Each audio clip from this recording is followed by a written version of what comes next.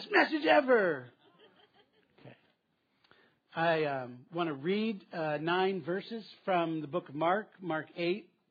I'm going to pray, take just a moment of silence, and then we're going to dive into the scripture. Mark 8:27 to 38. And Jesus went on with his disciples to the villages of Caesarea Philippi.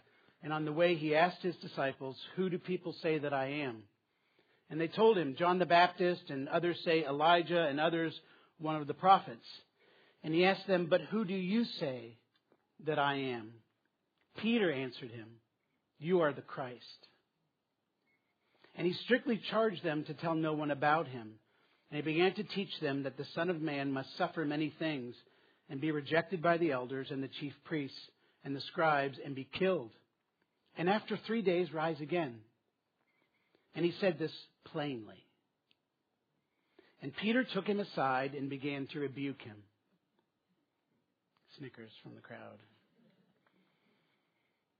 But turning and seeing his disciples, he rebuked Peter and said, "Get behind me, Satan, for you are not setting your mind on the things of God, but on the things of man."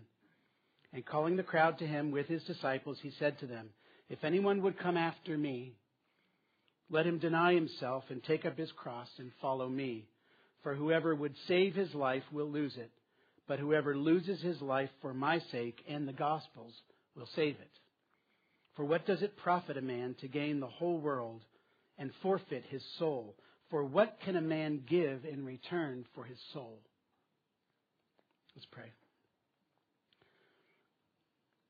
Father God, thank you for this revelation of Scripture. Thank you for this story preserved for us to see Jesus in action with the disciples. Maybe to see ourselves in the disciples. And I ask, Lord, that just as Peter got a revelation of who you are, I ask that we would get a revelation, a new revelation, a clearer picture, Jesus, of who you are in us, through us, surrounding us, and leading us. Holy Spirit, come and fill this place and each mind and heart and teach us. In Jesus' name, amen. I've heard Mike Bickle say that sort of the twofold aim of preaching is to comfort the afflicted and to afflict the comfortable. So put yourself in whatever category you'd like and prepare yourself. Not so much for my words, but for the words of Jesus. This is a hard-hitting passage, and we're just going to jump right into it. Jesus went on with his disciples to the villages of Caesarea Philippi, and on the way he asked his disciples, "Who do you say that I am?" And the disciples are interacting. It's like they think it's a multiple choice question. "Oh, I don't know. John the Baptist, Elijah." I mean, those were big guys. One of the prophets. And he asked them and he says, "But who do you say that I am?" And Peter, sort of the outspoken, the spokesman of the crowd, the one who is always willing to open mouth and insert foot, says in a beautiful way this time, Peter answered him, "You are the Christ." And commentators on the book of Mark for years would say this is the turning point of the Gospel of Mark. This is it. This is the hinge of the Gospel of Mark. We've seen all this power, all this immediately, and all this action. And this is the turning point of the Gospel of Mark because it's the turning point for the disciples. They've watched Jesus act, but now they're getting a revelation of who Jesus is. They're coming face to face with the reality. This is no normal man. This is God. So Peter declares his faith. It's strong, it's powerful, it's revolutionary. Actually, in the day, it was seditious. I mean, for Peter to say out loud in front of people, "You are God." These are the rumbles of revolution. And praise God for Peter, who's not afraid to just put it right out there, right? You are the Christ. In Matthew's account of the story, we hear the response of Jesus. So let me read that. Matthew 16, and he said to them, "But who do you say that I am?" And Simon Peter replied, "You are the Christ, the Son of the living God." And Jesus answered him, "Blessed are you, Simon Bar Jonah." Bar, Hebrew lesson, just means son of. Simon, son of Jonah. Like, I know you, Peter. Here you are. For flesh and blood has not revealed this to you, but my Father is in heaven. Peter's getting big time kudos, right? Like, you just had a revelation from God. And I tell you, he goes further. And I tell you, you are Peter. Right here is where Peter's name gets changed. It goes from Simon, the son of Jonah, to you are the rock. Is Rocky here? Yeah, I love your name. Like, you can start calling me Rocky if you want. But this is where Peter gets the name Rocky. Right here. You're the guy. You are Peter. And on this rock, you, Peter, on this rock and your faith, however you want to understand that, I will build my church and the gates of hell shall not prevail against it. Peter is pretty puffed up at this point. And I will give you the keys of the kingdom of heaven, and whatever you bind on earth shall be bound in heaven, and whatever you loose on earth shall be loosed in heaven. Not only does Jesus affirm Peter, he tells him, this didn't just come from your brilliant human mind. This is a direct revelation from heaven. I mean, he says, Peter, this isn't just your brilliance. This is the Father's revelation.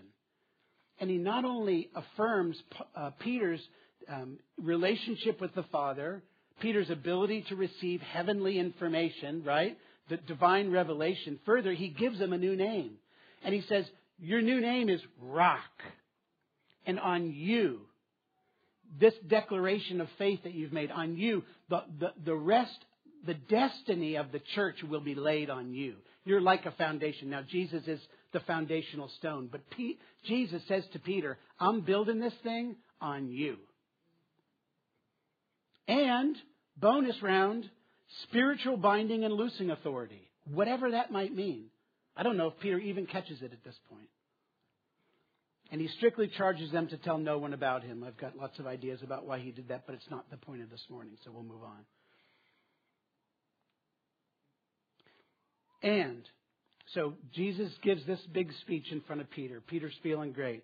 And then Jesus goes into teacher mode. And he began to teach them that the Son of Man, pointing to himself, must suffer many things and be rejected by the elders and the chief priests and the scribes and be killed in 3 days, rise again. And after 3 days, rise again. And he said this plainly.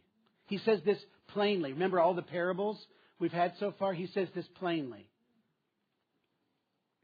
Now that they know who he is, you are the Christ, the Son of the living God, Jesus can reveal to them, now here's where I'm leading you.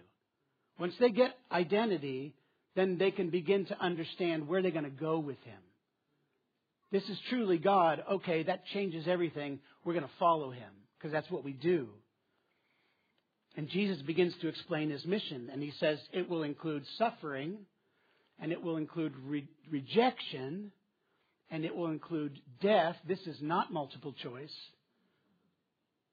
And Jesus tacks on the end. Oh, and after 3 days, resurrection. Don't forget that point. And he says it clearly. This is not a parable. This is not Jesus saying, imagine like I was going to be killed. Or the kingdom of God is like a really important guy who got killed. No. It's a really important phrase. And Jesus said this plainly. Remember all the other parables we've talked about? You know, he says, if you have ears to hear, let him hear. And then, you know, he goes out for the disciples, and the disciples are like, what the heck were you talking about? And Jesus explains the secrets of the kingdom. But Jesus says this plainly. Here's what's going to happen. You want to follow me, now that you know I'm the Christ, you know who I am God incarnate. You want to follow me, that will include suffering, rejection, and death. And resurrection. It's not parabolic. It's real life suffering. It's real life rejection. It's real life death. And it's real life resurrection. Next verse of Scripture. And Peter took him aside and began to rebuke him. You kind of snickered when I read that part. Because you know what's coming, right? He was just hailed as you're awesome. You got the revelation from God. And you just got a new name, Peter. And now Jesus gives him another name. Have you ever been called Satan before? I have. It wasn't fun. Were you there that day? I was out here. We had an interaction with a person who was dealing with some issues in their life, and for various reasons, they weren't able to stay here that day. And on his way out, he said, "Thanks a lot, Satan." That didn't feel good. I can just tell you, it doesn't feel good when you get called Satan. I'm not sure why I told you that part. Peter thinks this would be a good time to tell God what he should do. And so the way Matthew puts in, these are Peter's words, "Far be it from you, Lord." Basically, Peter says, "No, Lord. No, Lord." It's like he can't decide which one is true there. No, this will never happen to you. So, what's Peter thinking here? And I think it's important as we move to an actual point in this message to get into the mind of Peter. Because we can run right over it like, Peter, what a doofus. Who tells God what to do? Who tells God what to do?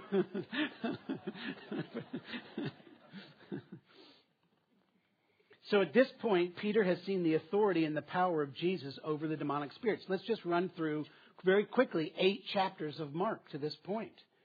Peter has seen the authority of Jesus over physical illness, including leprosy, paralysis, disfigurement, bleeding, deafness, muteness, blindness, and death itself. Peter's witnessed it with his own eyes.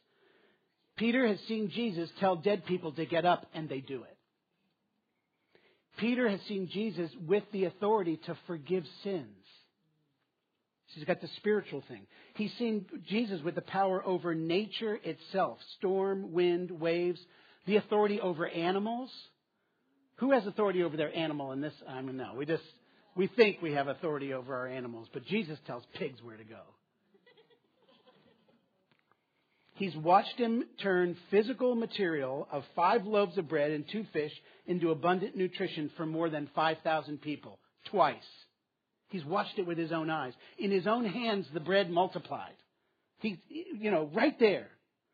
He's witnessed Jesus defying and correcting the clear spiritual and governmental authorities of the day, which is pretty much like death wish. He's watched Jesus suspend the natural and physical laws of the universe. He walked on water. He saw Jesus walk on water. But not only that, Peter has realized that this power of Jesus is transferable. Right? It's not just like he was watching like, you're an awesome guy. He felt the awesomeness. Peter walked on water. That would have an impact on your faith, wouldn't it? We could practice with our baptismal right here if you want. Jesus gave to Peter and the disciples all authority, right? He gives them authority over demonic spirits and to heal the sick and all this stuff. And Peter walks on water, suspending the natural laws of the universe. So Peter realizes, I've tasted the power of God for the good of people, and it's delivered by Jesus. And it's so easy for us with a full picture of the kingdom, the whole scripture and redemption. We even see Revelation, the very end, how it all ends. It's easy for us, all empowered here by Jesus' death, resurrection, ascension, the coming of the Holy Spirit, to think we can't imagine how Peter could pull Jesus aside and say, let me explain how this works down here. You came from heaven, you might not get it. Here's how it works down here. You got power, you use it. You don't set it aside. So what was Peter thinking? Maybe Peter was thinking, some of us would do this, he's really good when it comes to sickness, demons, and death, but Jesus isn't good with strategic planning. Hold on, I got a book for you about this.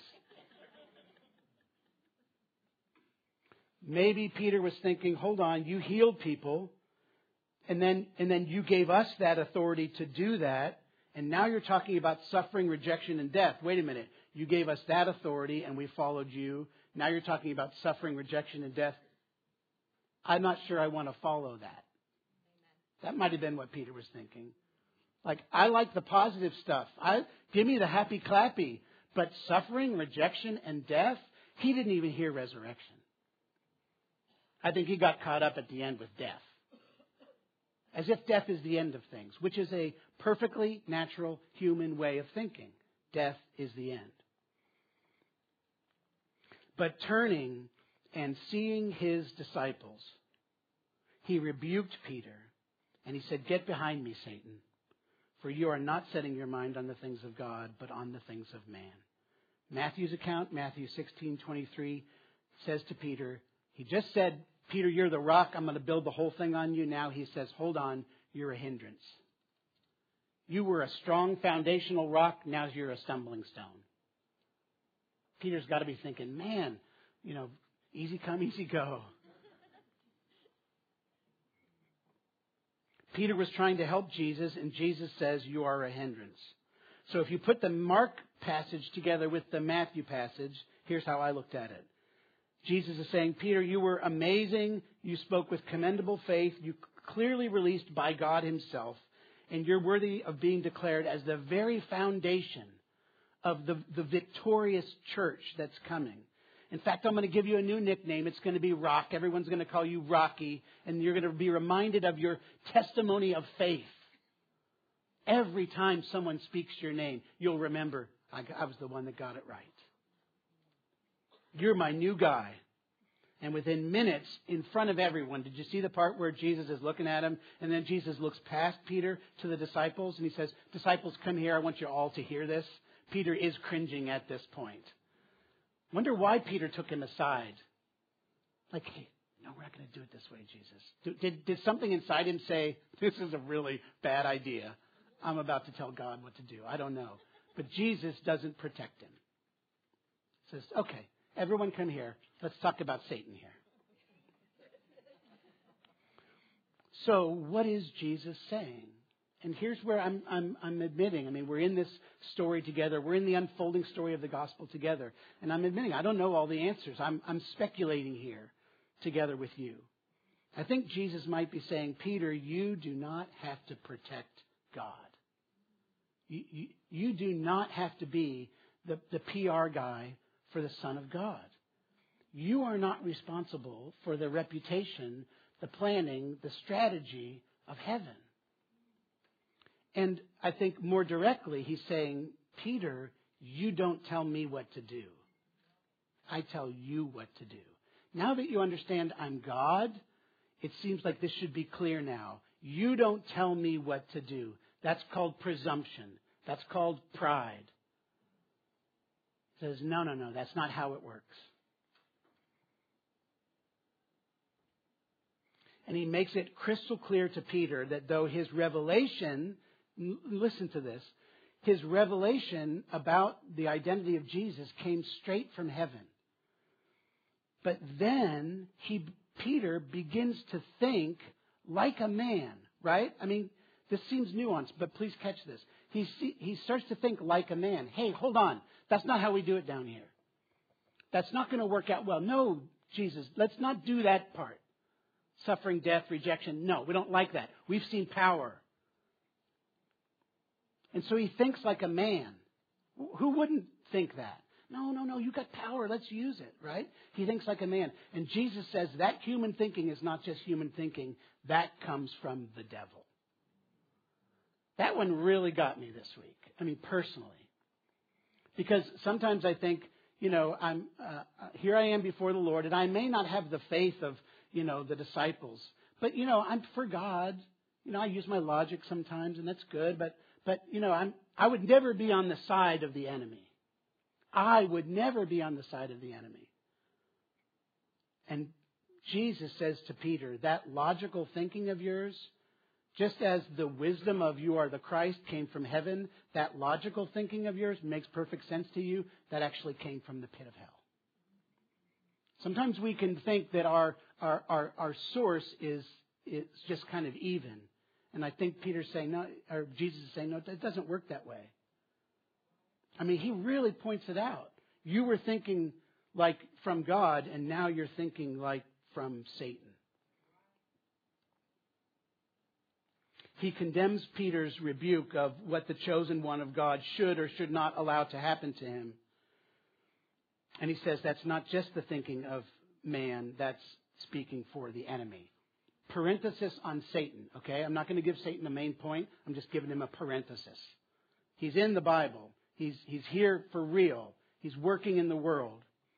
If Satan can get us to think like him, evil, enemy of God, worship the darkness, he's thrilled. If Satan could come in and make all of us be devil worshippers, that would be great for him, right? But according to Jesus, it seems like it is just as helpful to the kingdom of darkness if we just think like humans. If we just think like humans, we're going along with the enemy. That's all Peter did, was just think like a man.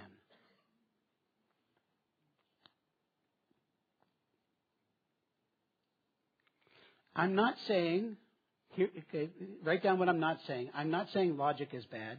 I'm not saying wisdom is bad. Those are beautiful gifts from God. I'm just saying at this point, Jesus says to Peter, do not rely on human logic and wisdom. That is not the end game. And sometimes we can make human logic and wisdom, we can couch them in all sorts of spiritual ways, right? And sometimes we can trust in that wisdom rather than in God. Logic, wisdom, strategy, those are given from God. There are people divinely enabled with that. We have a whole book in the Bible that's just nuggets of wisdom. Proverbs, 31 chapters. 31 days in the month. You think that's a coincidence? I don't think so. This is good stuff. But not what we put our trust in. So I think Jesus is saying, be wary of rejecting thoughts against God just to settle for thinking like a man or a woman. Because we've been called to more. Paul says, Colossians 3, this is the word of God to us. If then you have been raised with Christ, that's a reality. Seek the things that are above, where Christ is, seated at the right hand of God. And set your minds on things that are above, not on things that are on earth. For reality about the believer, you have died. And your life is hidden with Christ in God. When Christ, who is your life, appears, then you also will appear with him in glory. We've not been redeemed by God just to avoid worshiping the devil. We've been redeemed by God to think and act like heavenly creatures. Okay? You're not God. I'm not God. We're not going to become gods. That's a whole different religion. But we have the mind of Christ. It's right in the Bible. We're new creations. We're new creatures. Paul says, I've been crucified with Christ and I don't even live anymore. Galatians 2:20. Now Christ lives in me. And the life that I live in this fleshly body, I live for the one who loved me so much that he went through suffering, rejection, and death for me. And then was raised again to new life. Just like I've been raised again to new life. We have been redeemed for more than just a sanctified human logic. We've been redeemed to think and act like Jesus. Please don't let this part of the message cause you to spurn human wisdom and logic. That would be completely throwing out a great baby with the bathwater. Don't do it. But don't settle for it. That's my point. Don't settle for it. Let's press in deeper than just human wisdom. We have the mind of Christ. So what will this look like practically? What will it look like to agree with heaven's view, the Father's revelation of our destiny? At the very least, according to Jesus, I'll read the Bible here. And calling the crowd to him with his disciples, he said to them. Here's Jesus' correction to Peter's human logic. If anyone would come after me, let him deny himself and take up his cross and follow me. For whoever would save his life will lose it. But whoever loses his life for my sake and the gospel's will save it. For what does it profit a man to gain the whole world and forfeit his soul? For what can a man give in return for his soul? Jesus has just said to Peter, You were doing great with a revelation from God. You got sidetracked with that whole revelation from the devil. And so I'm going to bring a corrective here. This is how it looks for someone to follow me. It's upside down. I mean, it's a perfect example of the upside down nature of the kingdom. You want your life? Lose it. When you lose it, then you'll find it. I don't know how that works. Jesus speaks plainly. If you follow me in this life, you can expect suffering, rejection, and death. This is not figurative. But Jesus doesn't say, here's your lot in life, suffering, rejection, and death. Because at the end of his plain speech, he says, and be raised from the dead. We think of death as such a final thing. You know, and suffering is a form of death, and we hate it. Rejection is a form of death, and we hate it. Death is a form of death, and we hate it, and we avoid it, and we push it away. We don't want to embrace any of those things in any way, right? Why don't we want to embrace them? I'm not just going to say because we don't think like God. No, we're humans. We've been made for more than death. We're eternal beings. We've been made for resurrection. So that's why when suffering comes, we go, no, there's victory. When rejection comes, we say, no, I'll stand in who I am. When death comes, we'll say, no, let's pray for resurrection. I've stood at caskets in funeral homes and asked God to bring dead bodies back to life with full faith, touching the cold body, believing. And I do believe. I mean, it's in the Bible. Everything, what did we talk about last week? And even greater things than these. So the question, are you surprised when suffering, rejection, and death come into your life? Don't be surprised. Jesus promised it. But this is still the turning point of the gospel. Now that Peter has declared, Jesus, I know who you are, Peter is getting ready to hear from Jesus, where are you going to lead me? Once he realizes who Jesus is, he's willing, even though he got it wrong at first, he's willing to say, now Jesus, show me, tell me, teach me where you're going to lead me. If you don't know who Jesus is, you can't handle where he leads. And I think some of us as believers make a mistake right there. We think we know who Jesus is. We think we've got him figured out. We have one aspect of the gospel, victory, salvation, eternal life, whatever. And we say, I got Jesus, I understand. But until we realize that Jesus is the Christ, the risen one, the chosen one of God, the Savior, God incarnate, the one who makes all things right, the Redeemer of all things, until we see who Jesus is in his fullness, we're not ready to follow Jesus where he leads. And that's why we get so messed up with suffering, rejection, and death. I am preaching to myself. I don't like suffering, rejection, and death. I watch movies about it all the time, but I'm just kind of a melancholy. But I don't like those things. I don't want those things. Martyr complex, be gone. We don't want that.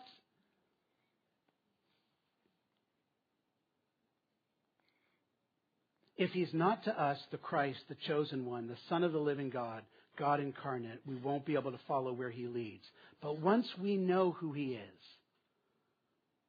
once we understand what he's promising, resurrection, empowerment, victory, a new perspective from heaven,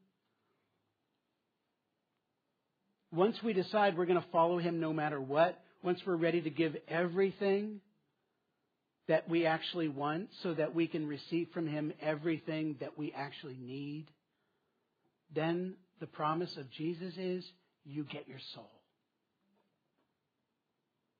And we just skip over soul. And I won't do a big teaching on the soul, but he's saying if you really want life, give it away because you'll get your soul.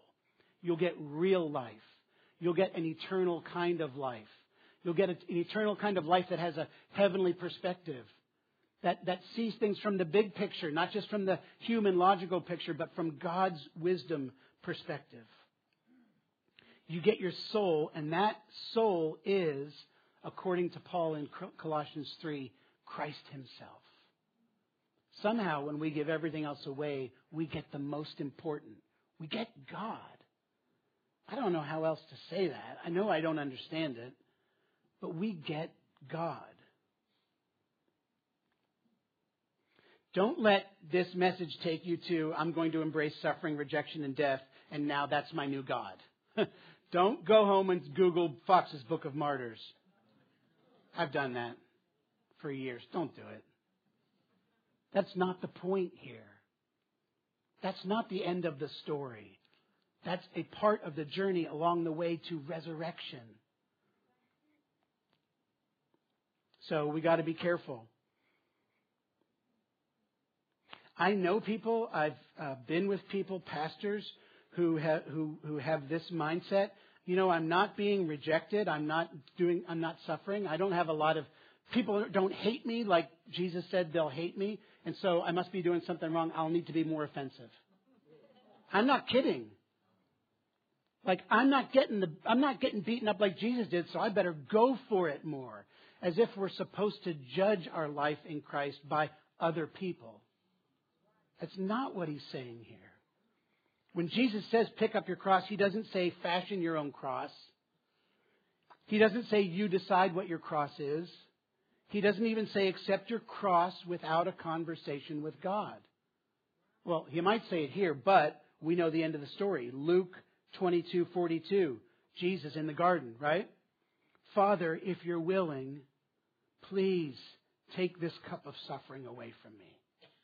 Jesus has just promised the disciples suffering, rejection, and death.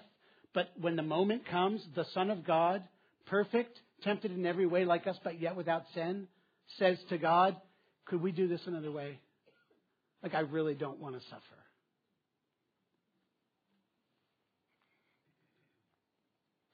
Yet, I want your will to be done, not mine. That's what it means to lose your life, right there. But I want your will, not mine. It doesn't mean I don't have a will. It doesn't mean that my will is evil, my desires are bad. No, I just want your will more than my will. And I'm willing to give up stuff along the way. I'm willing to give up worldly stuff. I'm willing to give up real life stuff for life itself, for Jesus. So when we see a cross before us, whether it's suffering, rejection, or death, we can follow the one who said, Father, if you're willing, please take this cup of suffering away from me. So if you're sick in your body or in your soul or in your mind this morning, I'm going to say, don't just decide this is my cross. Come up and say, Father, if you're willing, please take this cup of suffering from me. And we'll see miracles right here.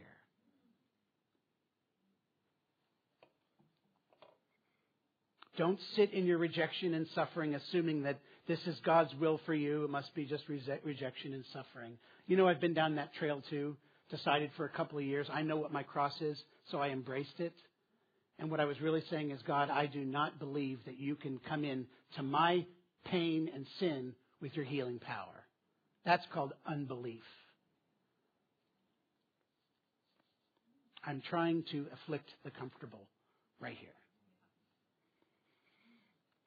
Remember what Jesus taught, suffering, rejection, death, and resurrection. So pray with faith and ask. And let's ask for more of the now and not so much of the not yet.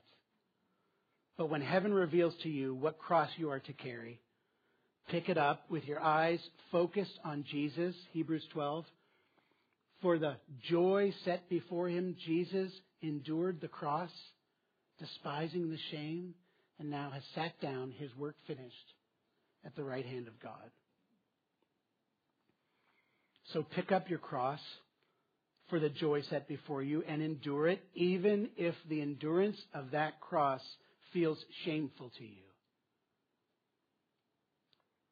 The cross was a part of the destiny of the Son of God. And we are Christ's brothers and sisters. We are his body. He's our teacher, our master, our Lord. If the cross was a part of the destiny of Jesus, then the cross is a part of our destiny. We can't take this out of the Bible or the teaching of Jesus just because we believe in the power of the Holy Spirit. What I love about the Vineyard is this radical middle tension between the now and the not yet. I'm going to push for more than now. But I'm not going to get angry at God or blame people for their lack of faith when we live in a little bit of the cross. If it's a part of the destiny of Jesus, the Son of God, and we follow Him, then the cross is a part of our destiny. But in carrying the cross assigned to us by a loving Father in heaven who has all eternity in His sights, we can carry the cross with confidence, even with joy.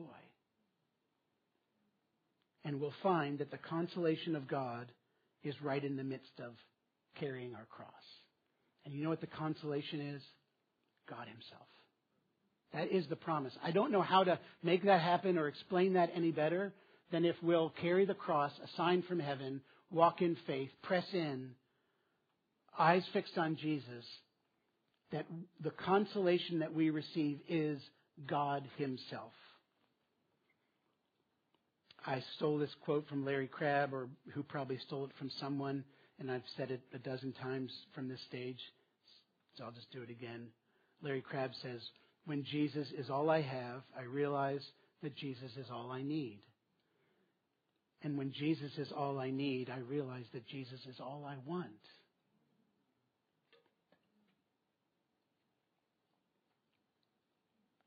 An older priest from about 500 years ago said it this way: "We ought to give ourselves up to God with regard both to things temporal and spiritual, and seek our satisfaction only in the fulfilling of His will, whether He lead us by suffering or consolation, because all would be equal to a soul truly resigned." That gets me every time. It just gets me every time. I'll confess, if you look on the prayer room wall, you see all those words, and you see that one equanimity, and you think, what the heck is that? And what kind of a bonehead put that up there? Equanimity. You know what it is? A soul truly resigned. That's what I want for this year. A soul that can take consolation in suffering. I'm not going after suffering. I'm really not. But I want God. So, a couple questions for us to close with. Have you decided that Jesus is the Christ? Have you expressed your faith that Jesus is the Son of God? Have you given your life, not just your life after death, but your life here on this earth now, to Him? Have you trusted Him wholly? Is Jesus Lord? I think, Jen, you were probably there. There was a Christmas conference, Campus Crusade for Christ, 1980. Back in 82, I think it was. 83, something like that. And I just remember sitting there, about 5,000 people in Chicago, and speaker, can't remember who the speaker was. I just remember them.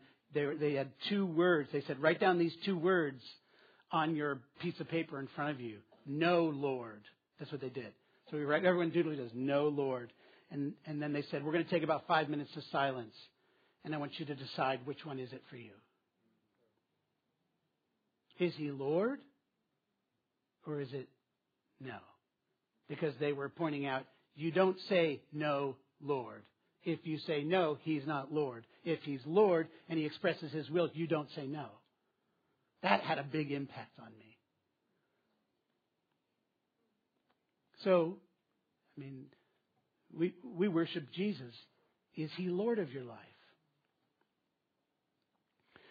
Is there any way in which you've settled for thinking like a human when you've actually been crucified, died, buried, and resurrected to eternal life in Christ? Is there any place in your life where you have just settled for thinking like a human, kind of like Peter did? Is there any area in your life where you've settled for thinking like a human and are thus acting as a hindrance to the work of God in and through your own life? Any place where you've settled, you just think, this makes sense to me, I got it, I know how God works, I know it, I'm just going to settle right here. Any place where the Holy Spirit, you don't have to go into morbid introspection, where the Holy Spirit would point out to you, hey, you're thinking like a human, and that human thinking actually has its source in the pit. You've been destined for more. You have the mind of Christ. Is there anything in the world that you're going after or hanging on to? Any part of your life that you're trying to save right now?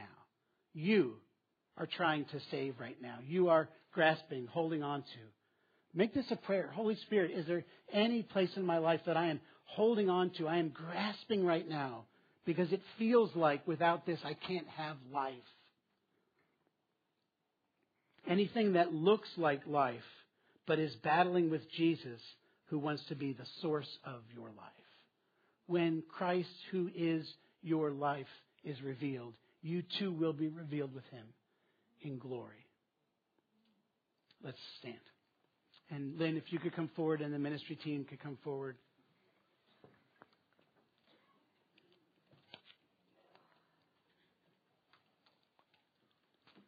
Any ministry team members?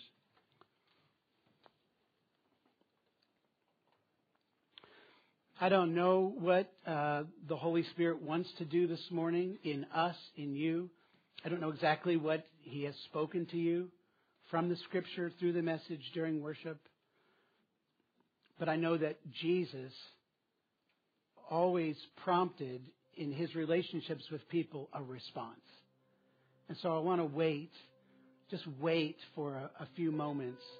And as the Lord prompts response, that might be coming up and having someone pray for you, for healing, for wisdom, for revelation, to repent of some thought process. It might mean turning to someone that you came with and praying with them. It might mean you just take some quiet time before the Lord, kneel. I don't know.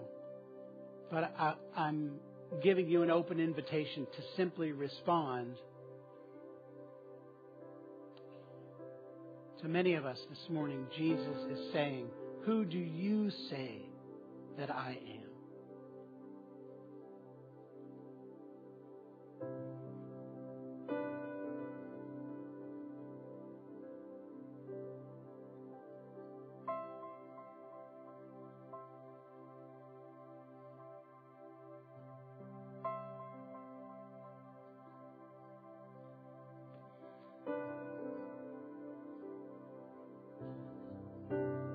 Thank you, Holy Spirit, for the gentle breeze of your presence here. Thank you for the sweet sting of conviction.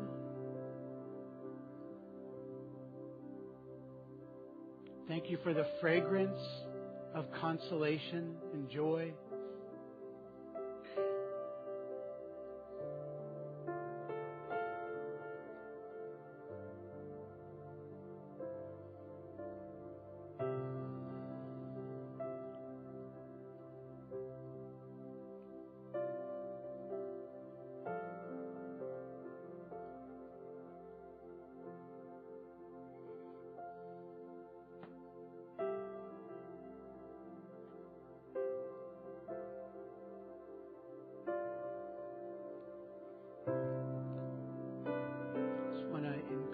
Your patience for these moments of quiet before God.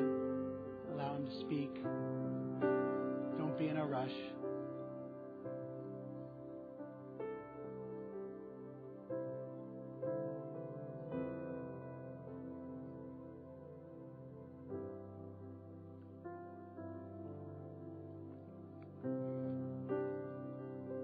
If you're here this morning and you know, because it's so clear in your heart that Jesus is not the Lord of your life, you don't even know if you have a relationship with Jesus. This morning is not just an invitation to follow the one who promises suffering, rejection, and death, but the one who overcame death and wants to give you life. I mean, real life. So this is your invitation to meet Jesus this morning.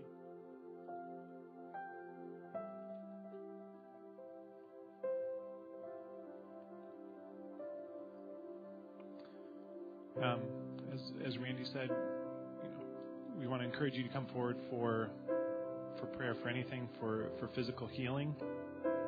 There's a few things I want to just call out. If you have something that's not one of these, still come forward and don't think it's too small. The first thing I saw was middle back pain, more like on the left side. Another, headaches. For any who's kind of suffering from headaches, come forward and get prayer for that. And then the third thing was bladder infections. Whether you have one now or it's kind of a thing you regularly struggle with, come get prayer for those.